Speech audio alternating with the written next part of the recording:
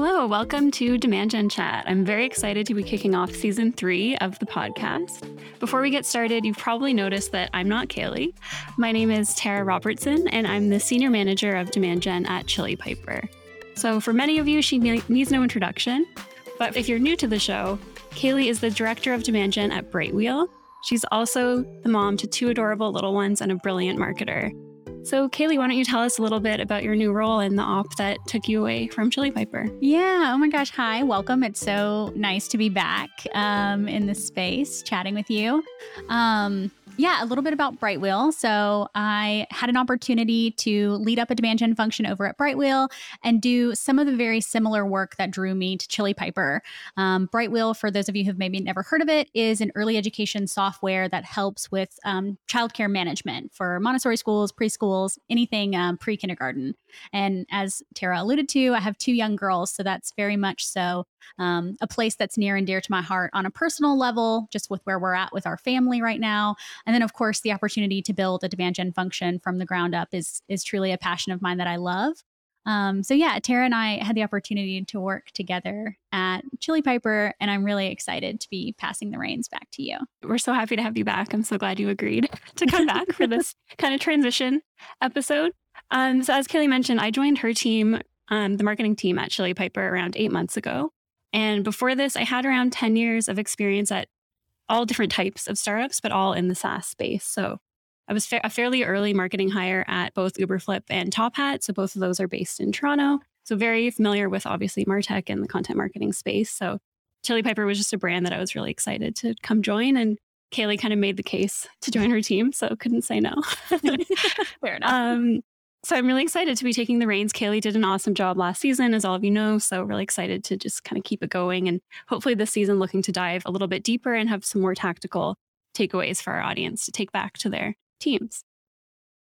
So I thought the best way to handle this episode would be to chat about last season.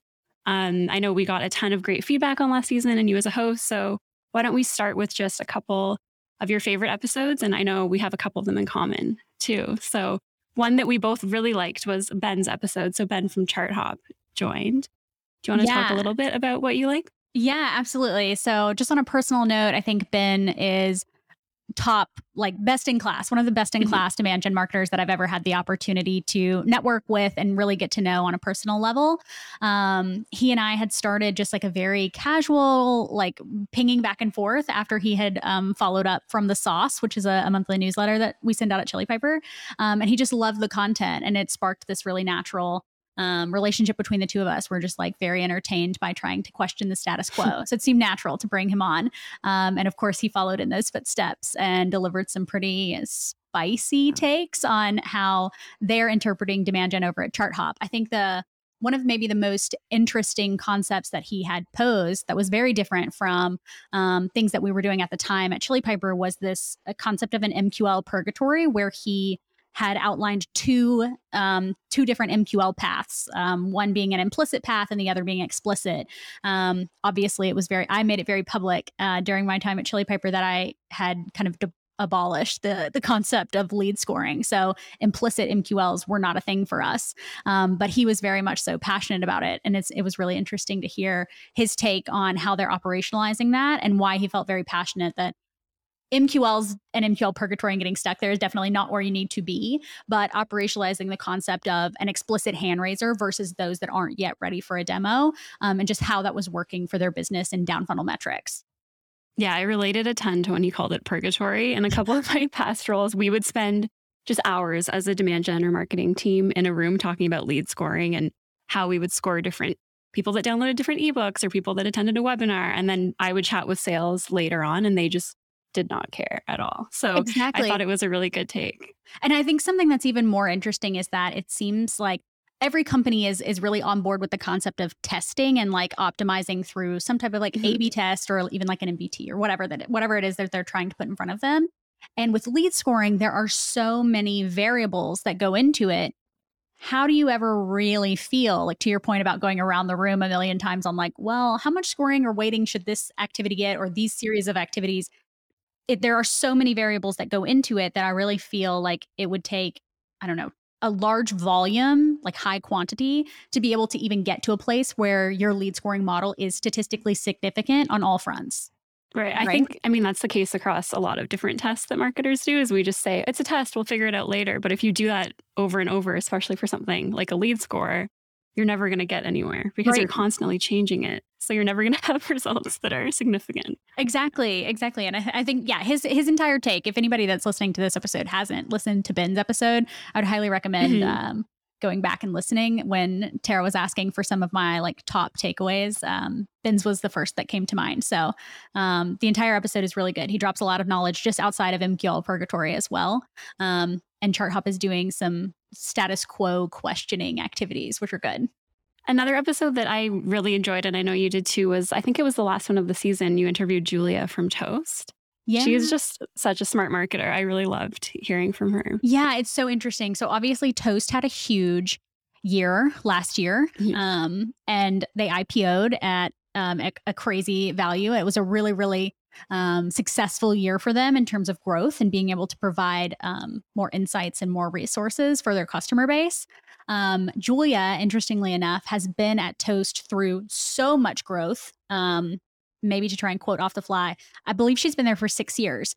And in the world of SaaS, 6 years is like 16 years at least. So she has seen Toast through so many stages of growth. And I think that one of the main reasons I wanted to have her on is because Toast envisions the growth marketing role very differently than the traditional like demand gen function, in that she is almost like an operating hub that sits outside of marketing and can really move as a nimble team across the funnel to work on really specific initiatives for optimization, which I thought was a really cool concept. Yeah, I wonder how much of that is just due to her being there for so long. Because it's, to your point, it's so rare to have a marketer stay anywhere for 6 years. So once you have that credibility, I feel like you can start to come up with creative ideas like that where they'll just take your word for it that you'll figure things out and you can build this team that might not have clear goals that you deliver on today, but you will have something to show for it at the end of the day. And it's tough to build that credibility when everyone bounces around every couple of years. So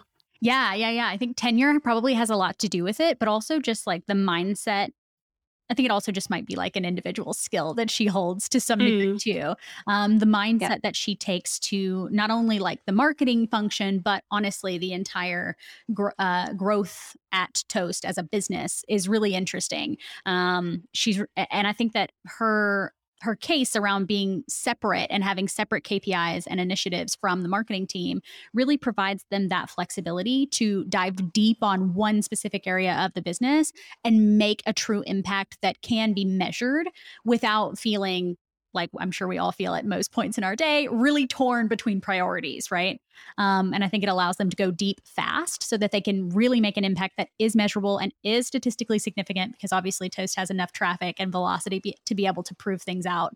And then move on to the next test, which is like obviously just not always how startups are structured. Like naturally resources are pretty slim in the early days, but I know that she started with a really small team and has really proven out that motion, and her team is continuing to grow, which just means that they're getting the results they expect, which is awesome to see.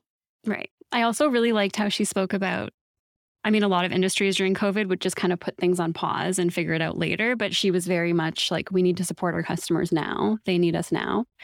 Toast was supporting the restaurant industry, obviously. So it was a really tough time for them. So rolling out new tools, she even mentioned Chili Piper specifically, but instead of waiting and piloting things, they were just moving on it to support not just the customers, but the sales team too, because they knew that they had a tough couple quarters ahead. And I think that was super smart versus a lot of other people I've talked to who are just kind of very cautious, dipping their toes in things, pausing a lot of programs.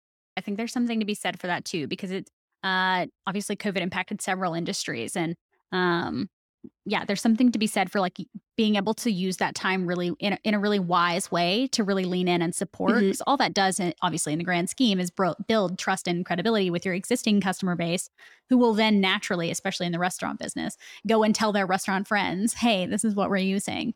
So it's a really impactful flywheel for more substantial growth. Ironically enough, Right. And she talked a lot about it also being the time to focus on community, which I think is just a natural fit for the restaurant industry too. But it's interesting to focus on building out community in a time when I'm sure internally they were struggling to hit numbers, and they just knew they had to focus long term and not go for the short term wins. So I know you had mentioned just having that growth motion, not just for enterprise, but all types of sizes of companies. So you mentioned that it's easy enough for a brand like Toast when they have a ton of users and they can get that statistically significant traffic to their site. How do you think we could learn from someone like Julia? Yeah, I still think that, like, even though a growth motion is very much so, like, your website is a huge lever, right? And I think if growth is sitting like within marketing, your scope that you're, thinking about in terms of like growth and optimization levers is pretty small. Just like it's very narrowed into like acquisition only. Whereas if you can validate with your right stakeholders early on to hire one person that's like maybe mid-level to senior level, that can really just stand up small versions of a test. Like for instance, obviously this is like really speaks to Chili Piper too, but it's like, main levers could be something like, one, obviously getting and growing traffic to the website could be an area that they look at. But even like website to MQL conversion or form fill or whatever we're calling it these days. But even outside of that, right? MQL to SQL, which is exactly where Chili Piper plays, like there isn't always enough time in the day for a demand gen team or a marketing team to come in and really operationalize all of those areas of the business that touch so many stakeholders. So I think Julia had mentioned this in her episode too, that it's like the sooner you can start a growth motion, even if it's one person, the more that flywheel takes off over time. And so it's like, I guess I look at holistically how CMOs or even CEOs prioritize like their first few hires, and thinking about like what those first few hires really should be for your business. It makes a lot of sense to me to try and make sure one of those top 5 to 10 marketers is a dedicated growth marketer that sits outside of the regular marketing department so that they're hired in as like special projects, and that is what they do. And they're not distracted by the day-to-day priorities that the marketing team has to do to keep the business afloat. Yeah, it's so easy for a role like demand generation, which is everything right now, instead of focusing on growth or a very specific KPI. We have a new case study we need to get eyes on. We have a new podcast we need to promote. We have a newsletter going out tomorrow. And so to have it separate from the team makes a ton of sense if you can carve out the resources for that. Yeah, agree. And I think too, it's just like, it's all about making the case and understanding like, how can you build that case today around your specific use case, right? Like, hey, our business today is really struggling with web traffic to MQL. It's like, okay, cool. Let's get in a dedicated person to really own this project, and see it through to fruition, like you said, without getting like pulled away to focus on like the day-to-day must-haves. Yeah, and you have to start the role that way or else you're kind of already in it, right? I mean, you know how it is when you're the first demand gen hire. You're all of a sudden you own email, you own paid, you own everything. So if you start the role saying this is their focus, let them do that, prove out that role works, and maybe you hire someone else to focus further down the funnel or even more top of funnel to figure out what that conversion rate could be. Yeah, exactly. And I think that it's going to look different at every business, right? So like to provide like maybe a little bit more color just outside of Toast, I know that Udi Lettergore, the CMO over at Gong, had done an interview at some point last year or maybe earlier the year before. All of the periods we've been stuck at home for COVID kind of run together. But just but he talked in detail about how he went about building his team. And he had actually at one point pretty early on in their growth over at Gong hired a dedicated person to focus specifically on building the brand and category creation. And that was her role. She sat like basically entirely separate. She reported up to him, but she was her own dedicated pillar within the marketing org. And that's all she was focused on. And in his interview, he said exactly that. The reason he hired her and kept her as like a separate dedicated function is so that she could focus on something he knew was going to be critically important to building the brand at Gong, and not get pulled away into like the day-to-day, gotta do it, hamster wheel type of tasks. Yeah, I mean, it's obviously worked out really well for them. Their brand is amazing and everyone knows it. So she's doing a great job. But I could see if you just hired a more generalist brand marketer, she would be editing copy on emails or taking a second look at ads before they go. It's so easy to get pulled into those day-to-day tasks. So that's a really interesting structure. And then one episode that I know we both also really liked was Jason and Mark from Metadata. I mean, I think we both like everything that those guys work on, but it was just a really fun conversation, especially hearing just Jason talk about the interview process when he was bringing Mark on from the cab. But I know the highlight for me was really all around just storytelling and focusing on how they wanted to put that strategic narrative together. Yeah, I think so too. And I think the really like actionable piece, especially from that conversation that I took from them, was how Mark went about like breaking down this like fourth wall almost, to get to a place where their website really meant something to the customer base that they were trying to get in front of. So often in marketing, and especially marketing where you're marketing to marketers, it's really easy to get into this jargon heavy situation where you think what you're saying makes total sense. But in reality, you're so muddied by being in the business. You have obviously internal conversations with your teammates through Slack, with customer success, with whoever, where you're unknowingly creating your own jargon and your own dialogue that makes total sense to you because you're in that business every day. You take that copy and you put it on your website, and your prospects and customers are like, what is this? What are you actually saying? These words, like, these words don't resonate with me. I don't know what you're saying. And so the way that Mark went about it, it was so like, I don't know, it seems so obvious, but in hindsight, I've just never seen a website built this way. Draft copy in a Word doc, share the Word doc with members on the cab, get direct feedback from them, ways they would say it differently. Does this mean something to you? Tell me in a comment in this doc what this means to you. How can we make this clearer, etc. And then takes all that feedback, directly inputs into the doc, shares out a final draft. Like, boom. That's website creation. And were you on their cab through that process, or did you join the cab after that process? I actually joined the cab after that process, but Mark and I had already started just chatting and networking on LinkedIn.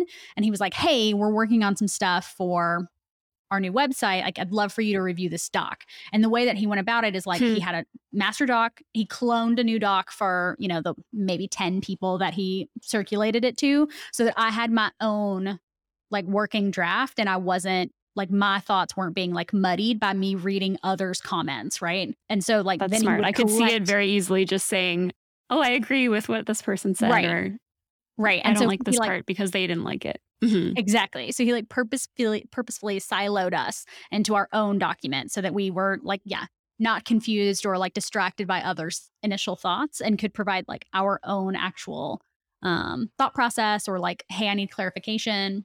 This doesn't mean anything to me. All those things. And then compiled and did one more draft just to be like, here's all the feedback. This is what it looks like now. One more round. And he didn't do that for every page on the website, to be also clear that this is not a crazy lift. That would be a big like task for everyone. Right. Hey, can you review every page on our website? Yeah, probably. Just 100 pages. Probably not. But he did do it for top, like high priority, most traffic pages. Which I think was really helpful. And this was also as their brand and their strategic narrative was evolving. Their website was also getting a facelift at that time. So it was like all the things, but obviously the copy was key. Their website hadn't been updated in a year or so, or maybe 2 years before he started doing this exercise. And it was just a really practical way to go about building a website that is actually going to resonate with your prospects. Yeah. I really loved how Mark said, I think his exact words were that messaging is a moving target. And that really resonated with me, because I think it's so easy to say, hey, we asked the cab, this resonated, and now we're going to stick with this forever. And people's pain points do change over time. They find new tools to fill gaps that maybe weren't in the market 6 months ago, and now they are. So their pain point could be, now I have too many tools and I need help figuring out how to use them all together. Just from their conversation, there's a ton you can learn from taking that time out. So that's a really strong takeaway for me. I think there is. And it's like, not like, your messaging is a moving target, because obviously the market is changing, but also I think that their product is evolving, right? Like the product, like when he and I and Jason chatted, I don't know, maybe that was like 6 months ago, maybe more. I feel like the product itself they were trying to market to their prospects was drastically different than the product that they're marketing today, because obviously it's making evolutions. And so I think all of those things kind of move like a puzzle piece in tandem. And I think that almost every marketing department you chat with is like, oh, we're redoing our website. And it's like, Of I course, think there's yeah. something to be said for like, we're redoing our website, which normally means like 6 months of like no progress. You're doing all this stuff behind the scenes. You're not publishing anything versus like publishing and iterating small pieces of your website over time to actually like get Mhm. that market feedback firsthand so that you can understand if it's actually resonating. There's nothing worse than like going behind the scenes, spending 6 months heads down, everybody's in like fire mode, creating this Mhm. website, and then you publish it and it's a total flop, right? We've definitely seen that happen a lot in the space last year. Tons of that happening where it's like, wow, okay, Mhm. so like, did this really impact our business in a good way or did it not? And I think the more impactful way to go about that is like something similar to this process that these guys did, where you're like iterating over like short stints of time. Like, what can we do today on the homepage? What can we do in the next 3 weeks on the homepage? Okay, let's go. Let's do the work. Let's publish it. That way, if it's really not working, you haven't wasted 6 months of your time trying to redo the entire website for nothing. There's a lot that you could take away from the way that um, the metadata team just kept it pretty simple. Like you said, it was just a Google Doc and they worked from there versus hiring some flashy agency to come help them take it to the next level, which could go either way, honestly. Exactly, exactly. And like in transparency, at the time when they were doing this, they were a two-person team, right? Like that Mhm. was the marketing team. It's just Mark and Jason. And they did have a brand agency that they worked with because I don't think either of them are natural born designers. Maybe they are. They'll come for me after this. But they did have an agency that they worked with, but like by no means like that person wasn't doing any of the strategic narrative work that they were actually leading. So to Mhm. also be able to break down the barriers and create really fast and efficient work streams to get that level of work done between two people while also maintaining the day-to-day newsletters, webinars, like all of those other things that they were also very much doing at the same time, to me just like speaks to the volumes of like efficiency. Mhm. And they did talk about how, in some ways, that's easier with only two people because there's less process. So I'm really curious now that their team is growing, if they've been able to stick to that or if they find themselves kind of Yeah. stuck in a little bit of a growth phase. Or that'd be interesting to hear from them again because I know they were very happy with. I mean, they were busy but happy with the two of them. So they were really cautious about adding a lot of red tape and process. Yeah, no, and I hear that too. I'd love to hear a follow up from them. I think at this point they've at Mhm. least doubled in size on their marketing headcount, if not a little bit more than that. It must be Um, because I keep seeing people on LinkedIn popping up in my feed. yeah, and, Mhm. and they've made some really great hires too, for whatever that's worth. But I'm um, just understanding like overall process and how they've kept like the efficiency of their cycle time. Like, is it Mhm. faster? Is it better? Like, how has it changed? I think would be really interesting to hear because it's like the lessons that you can learn about scale as a two-person team or a four-person team are also very similar red threads that you can still learn if you're a 30, 40, 50 person size marketing team. Right, exactly, and they're still putting out so much great content, so it's clearly not slowing them down, but I'm sure there's things they would improve on as they grow, so Yeah, no, it's interesting. You should see if they'll come back around for round two. I'll try. I'll definitely try to talk to them at some point. That would be great. I think too, like another thing about them that I think they're doing really well that we could definitely chat about and just like understand the overall impact of is obviously they stood up a cab very early on. Mhm. There some members of their cab were part of this website process, but even outside of that, the way that they are leveraging a cab is just not like anything I have personally seen before. Um, Mm. and especially have not seen that early on for a company to start, when the company itself was the size that it was. Um, I think they were less than 100 employees when they started a cab. And, it started out pretty small, like 5 or 10 members, then, of course, grew over time as they invited more people into their customer advisory board. But meeting monthly with C suite, all like senior level executives for every division of the business. So, like marketing, sales, customer support, product, and then, of course, like C suite as well. So, CEO and everyone was on there too. With a really And that's small, still monthly? monthly, Wow, with a pretty intimate group of people. So, like mm, pure benefits, like outward facing, are that like, wow, I want to be a part of this because these are some of the best demand gen leaders in the space today. And to get an hour with them a month to be able to learn is incredible. And just hear what they're doing, what's working, what's not working. Like selfishly as a marketer, I would love that. So of course, if people are given the opportunity to join, that's a huge draw. But also being able to give direct product feedback into their product roadmap on what you would really love to see versus, maybe features or tools that they've rolled out in the past that you don't get a ton of value from. And just talking through like, this is how I'm using it. This is what's working. I don't understand how to use this. What can I do for it?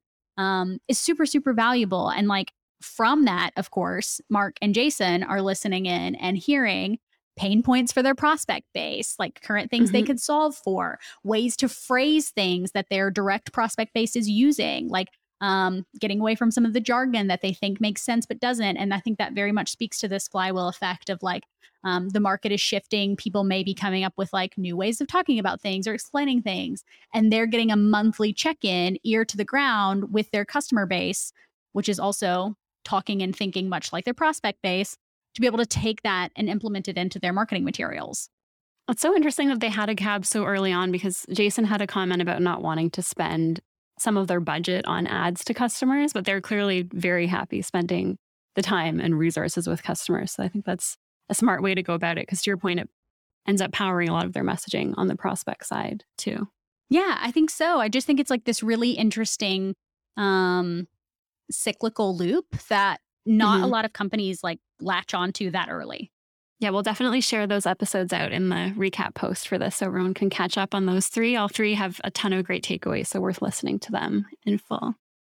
I know we're coming up on time here, so I definitely just want to say thanks again, Kaylee, for joining us. I know you put a lot of time and energy into the last season, and everyone really appreciated the great conversations you had, and just for being an awesome boss and human. You're great. And okay, you're so here happy to have you here. Man, what an emotional send-off. What an emotional send-off. Don't do this to me. Look, for whatever it's worth, obviously I hired Tara on in early days over at Chili Piper. Just phenomenal hire. Tara is one of the best and brightest demand gen marketers I've ever had the opportunity to work with. So it's like so bittersweet to not be in an office with you every day doing the grind and working on projects, but obviously full support. And I'm so excited that you're taking the reins to take this on for season 3. I'm really excited. Thanks so much. I'm super excited to pick up where you left off. And I do have a couple quick fire questions for you before you go, if you don't mind. Okay, let's do it. So first one, is there another marketer that you're following in the space that you recommend our listeners check out? Could be on LinkedIn, or maybe they have a great blog or newsletter. Oh man, yeah, this is always a tough question. I feel like I always caught people off guard when I asked it, and I'm going to be caught kind of the same. I think there are a couple of classics that I'll still stand by. So if anybody is new and listening to this podcast and you haven't heard it before, there are a couple of just classics that I feel like you just must follow and have to have in your LinkedIn feed. Dave Gerhardt, top of the list. He's doing a lot of cool things now with other B2B startups, and he's consulting strategically and really driving home this like strategic narrative initiative that I found so insightful from Jason and Mark. So if you're not following him, he is kind of everywhere. I think he has a book now. He's definitely doing multiple podcasts. He does a couple of live events a month. There's like tons and tons of great content to consume from him. LinkedIn, Twitter, Instagram are all the places he's active. And then, of course, Chris Walker. He is like fundamentally reorganizing the way that demand gen functions should operate versus how they have been operating in the past. And that is a mentality that I fully support and stand by. So if you're ready for like disruptive demand gen insights, he's the guy. Yeah, the whole team at Refine Labs is great. I keep seeing these great posts on my feed, and every time I check who wrote it, it's someone new from his team. So he's doing a great job, whatever he's doing there to hire them. It's great. And what's an under the radar channel or tactic that your team is really loving right now? Could be anything that you're testing. So interestingly enough, I've been in B2B SaaS my entire career, but have somehow almost always found myself marketing to marketers, which means that we're like heavy on LinkedIn. and heavy on like organic Twitter if you're like in marketing Twitter. However, I am now in a space where I am marketing to early education providers. So center directors, teachers, admins, very different mindset. And these people love Facebook. So honestly, for the first time, this is like not a new thing, but for the first time in my career, I'm really having to explore the depths of Facebook and better understand how to optimize those audiences and really spend efficient dollars there. Which is not new news probably to the market, but is very new to me. So it's an exciting new challenge, but it's working really well for us. That's really fun. It's such a different audience. We had a similar experience at Top Hat because we sold to professors. So obviously, they're not updating their LinkedIn every day because a lot of them have tenure. So they're not looking for a new job, but they are on Facebook connecting with friends and family. So similar. Exactly. And like ECE Facebook groups is a beast and stuff. too. Yeah, Facebook is a beast. And these ECE groups are like new to me as well. There are so many of them and they spend so much time there networking with their peers. So understanding the community of ECE is really interesting to me. And those communities take place in different places than B2B marketers spend time too. Which is fun. It's just it's a fun challenge. Yeah, it's an entirely different challenge, but very exciting.